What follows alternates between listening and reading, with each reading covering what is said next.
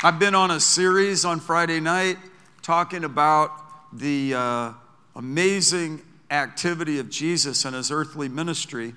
And I want to just focus on this one statement out of Acts chapter 10, verse 38, because I think it summarizes and articulates what I've been trying to say on Friday nights in such a succinct way.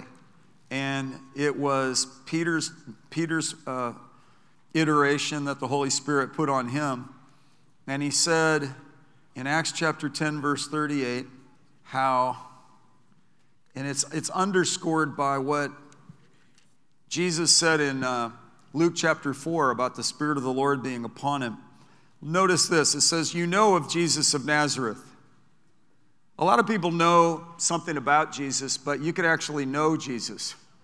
You could know him personally. You could come to know him and not just know about him. And that shift will really help us. And that's what we're trying to do today. We're always trying to learn what is pleasing to the Lord. And how God anointed him, empowered him, energized him, infused the supernatural into him with the Holy Spirit and with power, and how he went about doing good and healing all who were oppressed by the devil, for God was with him. Can I hear an amen? So we see throughout the Bible, example after example. I've talked to you about Zacchaeus, the man that ran through the crowd near Jericho, climbed a sycamore tree, so he was desperate to see Jesus.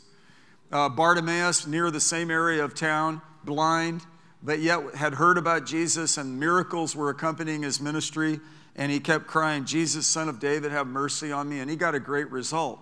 Jesus said, arise, you take courage, the master's calling. He said, what can I do for you? He said, oh, that I would receive my sight. And the blind eyes were open.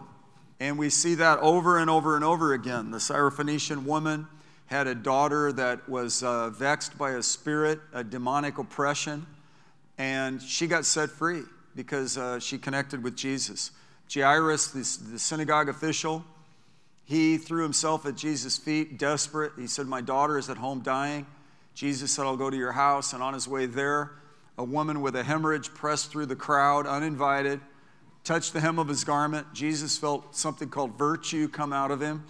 And he said, who touched me? And the disciples were like, duh, all these people are bumping into you, Lord. And he said, no, who touched me, though? And there's a difference between bumping into Jesus and really tapping into what he has. There's a difference between passivity and then being active. And faith has aspects of rest and restfulness, but yet it also has action. And this, in fact, is what I've been trying to bring to you. There were friends at Capernaum that tore the roof off the building, and Jesus was in the house preaching. There were so many people packed into the house that they couldn't open the door. And so they opened up the roof and lowered their friend on, 4 ropes on 4 corners. The guy was paralyzed. And Jesus forgave him of his sins and then raised him up from the bed of affliction. And what he said was monumental. This is what I want to get over to you. Jesus saw their faith. Faith without corresponding action is dead. So faith is not just something that we just kind of step back and just get passive about. It's something that we are to step in and respond with God in. That's what Zacchaeus, he didn't just stay passive and step back and just let Jesus pass through town. He said, I have to see Jesus. And he pressed through the crowd and climbed the tree. Those friends that had their paralyzed friend, they thought, man, we can't get into the house, but we're not going to let that stop us. We're going to tear the tiles off the roof and lower him into the building. Imagine that room where they see tiles coming off of a roof, and then they see this guy being, jimmied through the opening and then roll. And I just keep thinking about that guy. He had great faith with his friends. He's like, there's Sam, there's Bill, there's Scott, and there's Bernie, and it's like, hey, guys, you're going too fast, and kind of, he could talk. So I imagine he was saying some things to those guys. But then they lowered him into the crowd. I guess people got out of the way. What a special meeting that was, that he got raised up. And I believe we're going to have a special meeting tonight because, in fact, in Hebrews it says Jesus is the same yesterday, today, and forever. So this isn't something from a bygone era. This isn't allegory. This isn't mythology. This isn't just to be written off and dismissed as one little brief moment to affirm Jesus' deity. He said, these signs will follow those who believe. And he said, in my name, they'll lay hands on the sick and they'll recover. They'll cast out demons. They'll speak with new tongues. Signs and wonders are to follow us. In John's gospel, it says, these works and greater works shall you do because I go to be with the Father. So we study the works of Jesus and we see that we're actually created in Christ for good works. And that we are, in fact, assigned by God to do something called walk by faith and not just by how we feel. Listen, some of you may feel stale right now, maybe sour. Some of you may be wringing your hands with upset due to the nature of things around us. Global pandemic, the mudslinging of an election, the attitudes of the division and the things like that. We can go on and on and on. I was talking with a friend thinking about some of our stellar pop musicians with, expendable cash, the best medical care, living in palatial settings, but yet dying of fentanyl overdoses. Prince or Tom Petty. It just grieves my spirit. And, I want to see the salvation of the Lord hit all the rank and file. And that's what I see in the Bible. Jesus would reach out to an up-and-outer like Zacchaeus or Nicodemus, and he would also, without hesitation or without reservation or without being patronizing or token, equally reach out to the woman with the hemorrhage or the leper that wasn't allowed to be in the crowd or the woman at the well that had 5 boyfriends and was living with a guy and just, he could have condemned her, he could have shamed her, but he ennobled her and he empowered her and he made her a winner. She became the winner of her city. How God was so merciful to Jonah, who was rebellious toward the calling and ran the opposite direction of God's work. And God mercifully, I repeat, mercifully provided a fish to swallow him up in the water. And that's literal, by the way. I'm convinced that literally happened. And then he repented in Jonah chapter 2, had an encounter with God. Who wouldn't? You're in the belly of the fish, that'll get you praying. Except some people, even in the belly of a terrible circumstance, just even bemoan and get mad at God, and they blame God. But his ways are blameless. And so we need to see the way and the nature of God. Zacchaeus climbed the tree, and the townsfolk hated him because he was like, he had no scruples in his business practices, and he was putting burdens on people with loan sharking and all these other kinds of things. And he had hurt them. And they complained that he went to eat and drink with a publican and a sinner and tax gatherer. And he, there's kind of a big, by the way, caveat that, oh, hey, hello, all have sinned and fallen short of the glory of God. So Nicodemus by night comes out and he's like, we could tell you're from God because of these miracles. And Jesus cracks open this amazing treasure of you must be born from above. That which is born of the flesh is just flesh, but there's a spiritual birth you can have. There's a new birth. I mean, this is good for the Buddhist world in Southeast Asia, to know there's a personal God and to know you can have a relationship with him. This is for the people that got skewed on hallucinogenics and think that somehow that stimulation has opened up something spiritually. Listen, maybe it has, but there's a spiritual realm of demonic influence too, and the devil comes as an angel of light. So we need to be alerted to that so we don't take that bait and we go with God's word and we go with God's ways. God, teach us our ways, your ways, Lord, and help us. Our ways are not like your ways. Your ways are higher than our ways, and your thoughts are higher than our thoughts. But as we get our minds on the scriptures, we see amazing things. Hallelujah. One time, John the Baptist experienced some doubt, and I want you to go to Matthew chapter 11, because I appreciate the candor and the honesty of the Bible. It shows people in their process. It's not like so many biographies that just kind of highlight all the great achievements. I appreciate the honesty of the scriptures. And John is struggling, and it says when Jesus had finished giving instructions to his 12 disciples, he departed from there to teach and preach in their cities. Teaching and preaching was Jesus' remedy for all the doubt and unbelief in the world. The word is the solution to our problems. And when John, while imprisoned, heard of the works of Christ, he sent word by his disciples and said to him, "Are you the expected one, or shall we look for someone else?" Now, this is the person that was the voice crying in the wilderness saying, prepare ye the way of the Lord, make his path straight. This is the one that baptized Jesus in the Jordan. This is the one that they came out to him. It's the opposite of marketeering. He was out there eating locust and wild honey, and they went out to him. It was an electromagnetic, supernatural thing.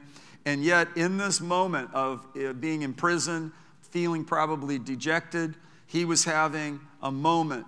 And it's amazing that right here in plain view, this one who is the greatest of all the Old Testament prophets, John was greater than any of the preceding prophets, according to what the scripture says. And yet he even got stuck in a moment. He got his faith challenged. And Jesus didn't condemn him. Jesus answered and said to him, go and report to John what you hear and see. The blind receive sight, the lame walk, the lepers are cleansed, the deaf hear, the dead are raised, and the poor have the gospel preached to them. I love the substance and the manner with which Jesus answered. Jesus didn't go, I'm so hurt that you're questioning me. I don't even want to talk to you. Talk to the hand. Jesus is not offended. Jesus, without losing a beat, says, go and report to John. You know, who will believe our report, and to whom has the arm of the Lord been revealed?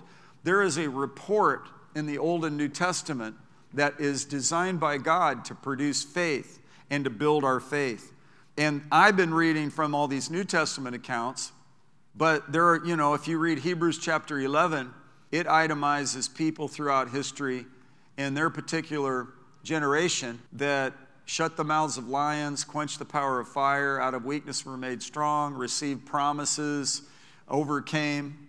Yet here John the Baptist is stuck in a moment, and he's even being challenged to question not only his own role, but he's even wondering about the one he said, whose latchet of whose shoes I'm not worthy to stoop down and unloose.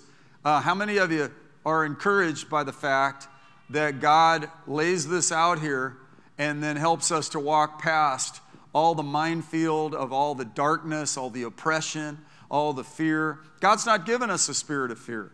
And he said, you shall receive power when the Holy Spirit comes upon you, and you'll be my witnesses in Jerusalem, Judea, Samaria, and the uttermost parts of the earth. Many of us have been through a few things. Some of you are young and new. Some of you are not so young and not so new. But yet David said it this way, I was young and now I'm old. Yet I've never seen the righteous forsaken or God's people beg for bread. And we just sang, that he'll make a way. God will make a way. That's Danny Liston's wonderful song. Many songs he's written. It comes from a heart of having been in substance abuse, having been in some rock and roll successes, and having to see ups and downs in life. Those are well-forged, amazing, sincere songs, and you sang it with passion.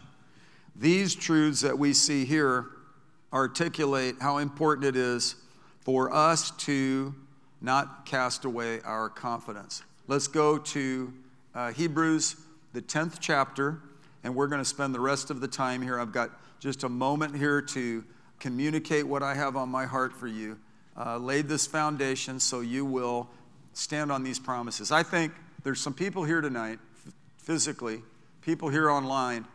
You feel like John is in prison, had nothing on you. It's like you feel like you're stuck. Jonah was in the belly of the fish. And I read over and over again how God raised him up from the pit. I did a word study on how he redeems our life from the pit. That's in Psalm 103. That's one of the signature benefits that we're not to forget. How many of you have had God pull you out of a ditch a time or two? It's amazing how he is so good at redeeming our lives from the pit. One scripture says he's the glory and the lifter of our heads. And I think John was so down. And Jesus said, listen, man, report to him how the deaf hear, the lame walk, the blind see, the dead are raised. And so here's what I want to read to you now. Hebrews chapter 10, verse 35. Therefore, do not throw away your confidence, which has a great reward. Do not cast away, the King James says, cast not away your confidence, which has a great recompense of reward. For you have need of endurance, so that when you have done the will of God, you may receive what was promised. This is paramount that we get this verse right now. We're in an hour where Circumstances are grinding on people's thinking, pressurizing our society we're in. Yet, we have been brought into a kingdom which cannot be shaken. We serve a true and living God, and He is our refuge. And I take issue with those who have ridiculed religion as the opiate of the people. I suppose mind-numbing formalism can be called a numbing device. There's no numbing except for the comfort of the Holy Spirit, but He comforts us in order that we will fight the good fight of faith. We don't get the option of avoidance. We're not allowed to ignore the problems of life. We face off with these things 100% reality-based. This whole movement is reality-based. Jesus is the way, the truth, and the life. Truth can also be interposed as reality. This isn't a reality show. This is a reality existence. God has called us to face off with the world we're in without pretense. We look at it the way it really is, but then we also are required to not throw away our confidence, not give up, not give in, not shrink back. We have need of endurance so that when we have done the will of God, we, may receive what was promised. They're general promises of the Scriptures that we hold to for the whole course of our lives. There are specific things for each and every one of you in your destiny and your role in life that the Holy Spirit has been developing, that God has foreordained, that the purposes of God are all lining up, and that you and I and we must not grow weary in well-doing, for in due time we'll reap if we faint not. And so this is hardcore necessity that we fight the good fight of faith and cast not away our confidence. Now it does say in Hebrews 12 to lay aside every weight and encumbrance and the sin that so easily besets us. And we're in a movement right now before our refreshing where we continue to repent and humble ourselves. Be quick to repent and quick to ask forgiveness and keep a repentant heart, a humble heart. Put aside murmuring and ask God to forgive you every time and keep your attitude right. Keep your attitude in check because the Lord's about to pour out something that's so significant and preparation is necessary. And one of the key components, however, that we're not to lay aside, not to forfeit, not to throw away, not to cast aside, is our confidence. And I want to say this to you if you turn the page to Hebrews, the 11th chapter and the 6th verse, because it says that without faith it is impossible to please Him. For he who comes to God must believe that He is, and that He is a rewarder of those who seek Him. See, confidence has a great reward, and seeking God has a great reward. Faith has a great reward, and we're not to grow weary, and we're not to forfeit. And even seeing John, aren't you encouraged by John saying, hey, can you ask Jesus if He's the one or if we're supposed to live for somebody else? A lot of religious people have become very judgmental toward Him at this point. And a lot of people will go, what? That's just weird, man. But that's John the Baptist. And God intended for that to be laid bare in the Scriptures so we can see the occasions when those kinds of things try to come upon us and how we just have to understand that God's answer to it is, hey, the dead are raised, the blind eyes are open. I'll tell you, in our church, in the recent weeks, we've had visitors, and they've communicated with me that their backs got healed, physical back healing in the church while they were here in church. One guy said, I was glad I visited St. Louis and I came to St. Louis Family Church. I am too. They got their back healed. The same thing happened. A Lutheran pastor from a very conservative denomination in Canada came here and he said, I was preaching at a meeting at a conference they invited me in to speak to all these Lutheran leaders. And he said, he raised his hand and I said, yes. He goes, I got healed during your worship service at your church on Friday night of my back. It's like, wow. How many of you have a back? You know, you need it to be healed. How many of you have ever tweaked your back? Yeah, it's important. I mean, there's so many nerve endings back there. I don't know why there's so many, but I guess whatever, you know. And I just want to tell you that while I'm preaching, bodies will be healed. Because Jesus, in fact, has already provided the healing, and your faith level will grow, and you'll be able to ascertain and take hold of that. Prostates, breast tissue, ovaries, all that stuff. Top of your head, soles of your feet. Amen. And depression will lift. Healing will come. Cast not away your confidence. It's by faith. God is pleased with faith. Faith pleases God. Without faith, it's impossible to please him. So then with faith, it's possible to please God. You know, I did a little study about pleasing God. And we're always trying to learn what is pleasing to the Lord. Ephesians 5:10. This is what we're in fact doing tonight. We're trying to learn what is pleasing to the Lord. And you know what pleases God? Us trusting him. He is trustworthy. It pleases me as a dad, and I could speak for my wife too, as their mom, that they know that we mean what we say, that we intend to provide for them, create meals for them, do what we can for them. And it would be super hurtful if they constantly came in and asked us, are you sure you're going to feed me? Are you, and questioned our intent. We were like full on it. I mean, we signed up for it, cranked out 4 babies, and we meant it, And God means what he's doing. God means what he says. He says what he means. Flat. You can trust him. And I'll just tell you what faith is. It's a combination of several things. One, it's trust.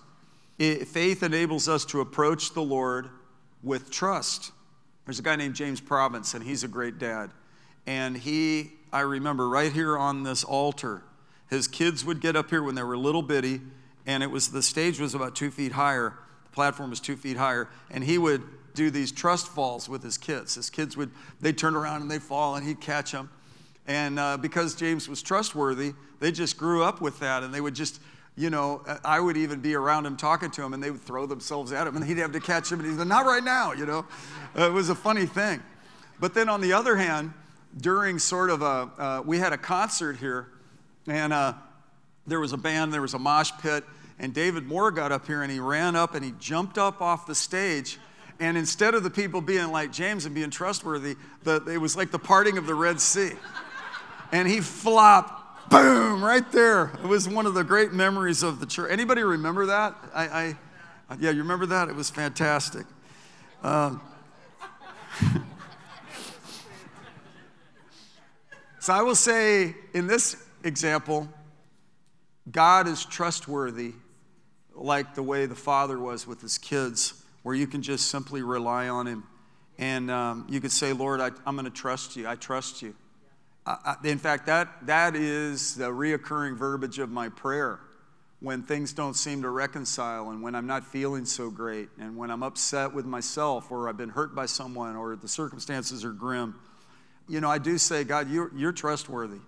Your ways are blameless. I had good teaching growing up, and you don't need to blame God. His ways are blameless. So it's like, God, whether you cause it or allow it, listen, I know you're faithful. The thief comes to steal, kill, and destroy. You, on the other hand, have come to give abundant life. And you hear and answer prayer. So I'm trusting you that you're going to work this out and turn this around for the furtherance of the gospel. What the enemy meant for harm, you're going to turn around for good. And we know that God causes all things to work together for good for those who love God and are called according to his purpose. Now, you guys know those verses, but I want them to be actualized in your life. I want it to drench your mind and get your mind renewed. I want it to produce a stability and a confidence on each and every one of you, so that whatever you're going through right now, and I'm sensitive to, like, some of you really have been in a rough place. And John was in a really rough place. John the Baptist was in a really rough place there. He was in prison. He was about ready to be beheaded. And he was questioning his very life calling and who Jesus was. That's deep. And yet God delivered him and brought him through. And he'll bring you through because he's trustworthy. Hallelujah. Number 2, I love the word confidence. Confidence is so important. It's not con artistry like a con man where it's false. We have legitimate reason to have confidence in the track record of our God. This is again what Jesus said. Go tell him, the blind receive their sight, the lame walk, the lepers are cleansed, the deaf hear, the dead are raised, the poor have the gospel preached to them, and blessed is he who does not take offense at me. We're not going to get offended. We're not going to blame God. We're not going to become bitter. We're going to keep trusting God because he's trustworthy. And we're going to maintain our confidence in God, and we are not going to cast away our confidence because it has a great reward. Confidence is key. Faith enables us to approach the Lord with confidence. Hebrews 4:16 is one of my all-time faves. Draw near with confidence to the throne of grace so that you may receive mercy and find grace to help in the time of need. Receive mercy and find grace to help. And think about that. We're to draw near to the throne with confidence, not cockiness. It's touchy for my personality to go and make my demands known to God, because I just feel like God is so holy and so awesome. I tend to want to revere him. I tend to not think about, hey, God, I want this and I want that. That's really not what's being advocated. What God is advocating is that we come in and say, Lord, I have studied and I see your faithfulness throughout Genesis to Revelation. I see what you did for Zacchaeus and how you changed his life and reformed his mindset. I see what you did for the woman with the hemorrhage and how she was healed, and you said, daughter, your faith has made you whole. I see how you helped the centurion whose servant was at home, tormented, and how you ministered to that guy from a distance and he came out of that affliction. How you raised up Jairus' daughter, how you helped good old blind Bartimaeus to no longer be blind, the leper to be cleansed. And I see, and God, based on all that, God, I have trust in you, I have confidence in you. You told me to draw near to your throne with confidence to the throne of grace. And that's what I think about King David. King David drew near to the throne of grace when he had bitterly failed. And he went back to God and said, God, I sinned against you and I repent. And God said, thanks for being honest. And I'll raise you right back up. Even Jonah said, God, I'm going to turn my attention back to your holy temple and I'm going to rethink my attitude. And then the fish projectile vomited him back into the direction of his calling. Now, we don't want to be lukewarm and be vomited out of God's mouth, but we do want to go with God all the way to the end. And say this with me, I'm not casting away my confidence. See, I'm confident in the Lord. I'm confident. I'm not even confident in my ability to work the systems. I'm confident in the creator of the systems. I'm confident. I'm not even confident in how sophisticated I pray. I'm confident in the one that I pray to. I'm not confident in how I work the scriptures. I'm confident in the working of the scriptures. Does that make sense? So this could help you to gain confidence. Our confidence is not in the abilities, cleverness, or ingenuity of man, but it's in God. In fact, Paul said, when I preached, I didn't preach in persuasive words of wisdom, but in the demonstration of the Spirit and power, so that your faith would not rest on the wisdom of men, but on the power of God. And that just really drives the point home how Jesus said, Jesus didn't try to go, oh, John, listen, and such a prophet said this, and I would live in Nazareth. Don't you remember he'd be born in Bethlehem? And he didn't go down in some sort of a technical litany. He said, remind him that the blind see, the lame walk, the lepers are cleansed, the deaf hear, the dead are raised, and the poor have had the gospel preached to them. It's like, and I love that because that'll get you right back into confident faith. We know that God has promises that he's made, and he is faithful. Hallelujah. He's faithful to his promises. He's faithful to his word. And so we trust God. If you know somebody that's dealing with terrible sickness, like the centurion, somebody's at home and they're grievously vexed, we just keep believing God for him or for her, that they'll get a supernatural boost right now. We believe that we could pray and there's no distance in the Spirit. There's no social distancing when it comes to coming before the Lord and trusting him for signs and wonders to occur. And I believe, in fact, these last two back healings were power and demonstration from just the graciousness of God. That's, in fact, I think the way things are going to be happening up in the upcoming days. There will be an outbreak and a proliferation of the blessings of God all around us. And this is the reason I'm teaching these things and preaching these things is because you, in fact, need to be prepared to see signs and wonders follow you. These signs will follow those who believe. It's not something of our own human manufacture, but it does come from God's faithfulness and this amazing connection called faith. Faith pleases God. Faith is substantial. Faith is, it's being fully persuaded. I am preaching not to brainwash you. I'm not preaching to create mob mentality. I'm not trying to talk you in or out of something. But I am communicating with the intention of inducing belief and then stirring action in your personal belief so you could see great breakthrough. And you are so aware of this that you trust God more readily for the heartbreak and the brokenness and the injury and the bruised sickness and disease in the world all around us. You watch a news report and you put it on pause and you start praying for that whole country. I prayed for Sudan 2 days ago, and God just did something great in Sudan. While I was praying, I got prompted to pray for Sudan. You know, God does that. We were praying and God led us over to Kosovo and the Serbians and the Kosovars, and we saw for 20 years, if we don't do something about it, they'll be rearranging more strife and more fighting, and now they just signed some sort of a peace agreement with one another. You can't make this kind of stuff up.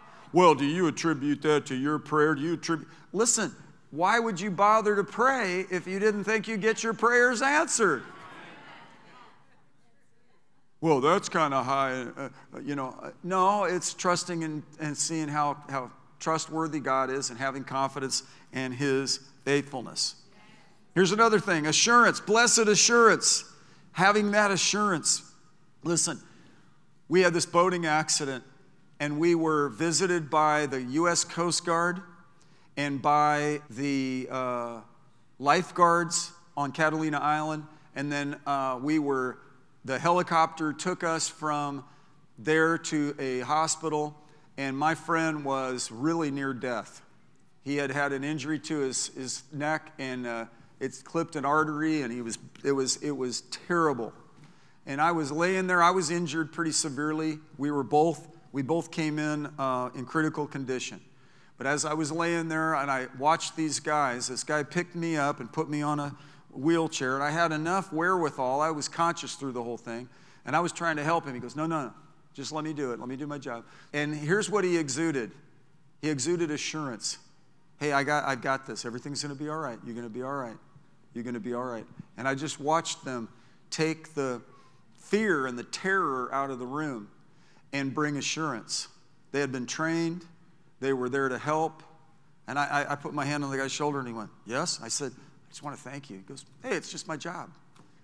You know, I saw a police cam video on the news, maybe you did too, where a guy, I guess it was a drunk driver, flipped over on the side of the road, and the car was burning, and the person was so out of it they weren't of their own volition coming out of the car. The man runs over with his camera on his chest, reaches down with the fire very close to the passenger or the driver, pulls the person out of the car, drags him across a way to safety, and goes home and doesn't tell anybody about it. Nobody knew about it until the video was released officially, I guess, from the police department. He didn't tell his coworkers, he didn't tell his family, but I watched him bring assurance. He just had a level head when everybody else was freaking out or oblivious. I saw people driving down the highway, and they're just like, busy going to the store or whatever they were doing. And there were other people standing there, and I guess they were drunk or whatever. He wasn't. And he brought amazing assurance that God, in that moment, he just knew what to do. I'm telling you, in every moment, God knows what to do. And we can go to Him in trust, we can go to Him in confidence, and we can carry that blessed assurance. That's one of the great hymns in the church. Blessed assurance, Jesus is mine. Oh, what a foretaste of glory divine. And we need to carry a constant assurance. I watch my wife. She's in faith, and she assures herself and strengthens herself in the Lord. And when things get tough and things get tight, she's not in denial about the challenges of life, but she just refuses to allow them to seize her and sour her and take her down that dark road. And so we continue to maintain a glad spirit. Another aspect of faith is courage. Courage is needed in this hour. That cop said, I don't regard what I did as heroic. It was my job. I feel like it was what I've been trained to do. And it was very interesting. He's been a cop for 20 years. And I just watched him. It was a very interesting interview. He just humbly, He wasn't falsely humble, and he just, it was fascinating. And probably not many news people picked it up because everybody's busy with all the upsets of everything else. But it was actually quite significant. And in fact, it kind of modeled what I think believers are to be in these upcoming days, where we're to be spiritual paramedics and shock absorbers in this harsh world. During the Jesus movement, there were people that were there available in the wreckage of people's lives. And now we're again in a place where people are shipwrecked. They have no hope and they're without God in the world. And it's up to believers to build and develop their faith and grow in this amazing life approach where we are alert and ready in prayer. We're alert and ready to give. We're alert and ready to encourage. I think about this guy that I've known since 1978, and he's praying for me 350 miles away and gets the scripture. And through modern technology, in 78, we didn't have the means to text each other, but now he could just text me and tell me, hey, I got this verse for you, and it's hugely encouraging.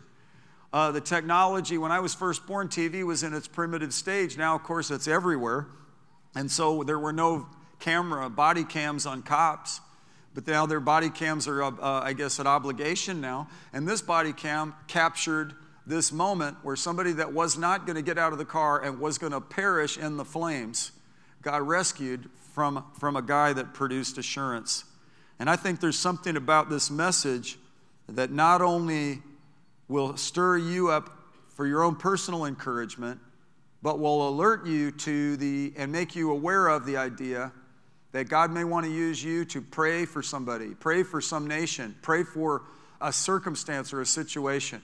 You all have done this. There are people in here, you've prayed me out of the pit. You've helped me as a pastor. You've helped me and covered me, and I'm so grateful. And you have been anointed by the Holy Spirit to write a card. People you've written things to me. You didn't even know how significant it was. And so I'm just seeing it from my own personal observation. But I want to advocate, as I always do, that there are people out there that need what you have. And people are attached to your obedience. And that's why it's so important that we keep an attitude of confident faith and not cast it away. Because in due time we'll reap if we faint not. We have need of endurance so that after doing the will of God, we may receive what was promised. I was over there in praise and worship. We've contacted people in the church. Some are waiting until the numbers go down with this virus and all that kind of thing. But they're in my heart. They're in my prayers. I miss them. I think about them. I'll ask my pastors on staff, hey, you know where so-and-so is? I'll call them. They call them. They let me know. Yeah, they're at home. They're watching online. So God bless you guys. And eventually and inevitably, there's going to be a restoration. This thing's going to change.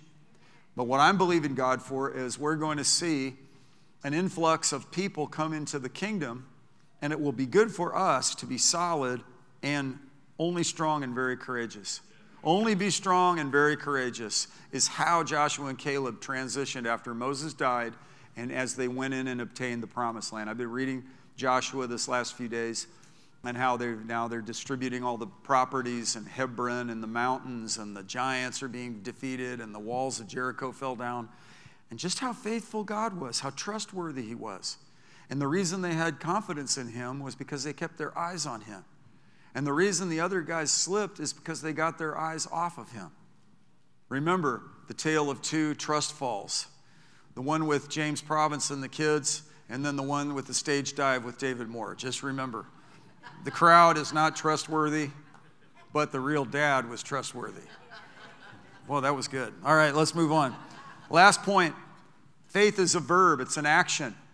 Faith has a passive side, resting in the Lord, waiting on the Lord, but we need to mix what we hear with faith and then take action. And faith without corresponding action is dead. We receive it as a gift from God. It's a grace, but then it also has that active side, and it prompts action. It prompted action in Zacchaeus to run through the crowd and climb the tree. He had to see Jesus. It prompted Nicodemus to ask questions of Jesus. It prompted Bartimaeus to cry out and not give up until he got what he was believing for. Hebrews 11:33 tells us that by faith they subdued, by faith they worked, by faith they obtained, By faith, they stopped the mouths of lions. One scholar has stated that faith's inner conviction about God is always translated into action and results in a lifestyle through which the reality of faith is expressed. So here are my action steps for you as we finish and summarize this thing. Number one, here's what's needed in your life. Number one, identify your problem and issue. Every one of the people I've been teaching on Friday nights had a problem, but then they came to God and got an answer. Number two, find promises that correspond to your problem. Today, my wife and I prayed about specific things. She was helping me with all my scatter fire, and so it was good for us to stay at it until we got some results, and then we got breakthrough. And I went to this famous verse in the book of Isaiah. I could tell you right where it is on the top of my page in my Bible, and I went and I reread that, and I took hold of it. In hope against hope, I believed. And by finding that promise, looking at it in the page, meditating it, pondering it, that's number three. Read, ponder, meditate, stand, and confess. You know, we meditate on the Word. Listen, Christian meditation, Hebrew meditation, is not Eastern meditation where, you know, you cross your legs and you say Om and you try to empty yourself. This is the opposite. You're filling yourself up on God's Word. You're feeding on God's Word. You're looking at His Word. I've been on aircraft with observant Jewish people who take their scriptures and they go back to the back of the plane. In fact, the captain said there will be prayer time at such and such a time. And I thought, wow, that's pretty cool to honor prayer on an airline. And they were all in the back praying, and I just was observing that, and how they're doing it. They're with the Word, meditating on the Word, speaking the Word. I've had the privilege of being at the Western Wall and on a few occasions, and watched people meditate in the Hebrew Scriptures, studying, looking at it, pondering it. And as we do, number four, we hold out in praise and thanks and worship till we get the breakthrough. Hallelujah. Don't throw away your confidence, which has a great recompense of reward. In fact, let's all stand up right now. And if you're at home, don't stand up if you're driving. But if you're at home, in fact, why would you be watching this while you're driving? I hope you're just hearing it. But let's all stand up on our feet. Say this with me. I am confident that He that has begun a good work in me will perform it to the day of Jesus Christ. God is at work in me, both to will and to do of His good pleasure. These signs will follow those who believe. In His name they cast out demons. They speak with new tongues. They lay hands on the sick and they shall recover. Surely goodness and mercy will follow me all the days of my life, and I will dwell in the house of the Lord forever. See, we believe, therefore we speak. And let me say this. If you're not a believer and you've not surrendered your life to Jesus, you may believe in Him. You may say, I believe there's a God. I did growing up. My brother and I, we believed in God. Our parents taught us there was a God, and I believed there was a God, but it was so ambiguous. It was so vague. I didn't understand it. When we experienced religious services, it just went right over my head until I ran into a wide-awake Christian, a couple of people actually. They communicated this in such an essential way that I realized it was truth and it was real and that it was accessible and that my life could be changed. And so what happened was I took action. I heard about Jesus and faith was roused. And how could they believe if they've never heard? And when I heard about it and I saw the example and the sincerity, the intent of their eyes, the focus, their manner, it just was compelling. And I asked Jesus to come into my heart. I asked Jesus to forgive me of my sins. I prayed and asked Him to come into my life. And you know, that was decades ago. And He has been so faithful. I want to tell you, I want to recommend Him to you. I want to encourage you to call on Him. Whoever calls upon the name of the Lord, that's Jesus, will be saved. There's salvation in no other. There's no other name under heaven given among men whereby we must be saved. Jesus is the real deal. When John said, should we look for somebody else or are you the real deal? He said, the blind receive their sight, the lame walk, the lepers are cleansed, the deaf hear, the dead are raised, the poor have the gospel preached to them. The biggest miracle of life is the miracle of a new birth. And that's more important than a back healing. You can have your back healed and still go on sinning and living away from God. But man, getting your heart right, then everything else is centered. Ask Jesus to come into your life right now, and he will save you. And oh, by the way, Jesus also bore our sicknesses and carried our diseases. And I pray for a breakthrough of healing, a burst of healing in this room right now, in the loved ones you have at home, and in your own personal context, wherever you go. I believe you're going to see great results. My next door neighbor told me he's an atheist and he had injured his shoulder. And before I realized it, I found myself laying hands on him. He was like, and he got healed. He said, man, yeah, I got healed. You know, and it's like, you know, hallelujah. And that's fantastic. Because you just don't, when you start, you just love people and you want them to be well. You hate to see people suffer. God's not sadomasochistic. He doesn't relish seeing people all messed up and mixed up. He sent Jesus to redeem us. And he gave us, he said, if we lack wisdom, we can have it. Let's just believe God right now for a big dose of wisdom. God, I pray for wisdom on every person in this room about decisions they need to make, about opportunities that are set before them. God, about the particulars of our days up ahead. I pray you heal our country. God, I'm grateful Sudan made some adjustments with Israel. I'm grateful for healing in the Middle East. I pray, God, for the healing in the United States. I pray for a great, great harvest of souls, and I pray for a great move of the Holy Spirit on these prepared, trained, equipped, deployable, mighty champions. I speak blessing over each one of these guys in Jesus' name. Amen. Amen.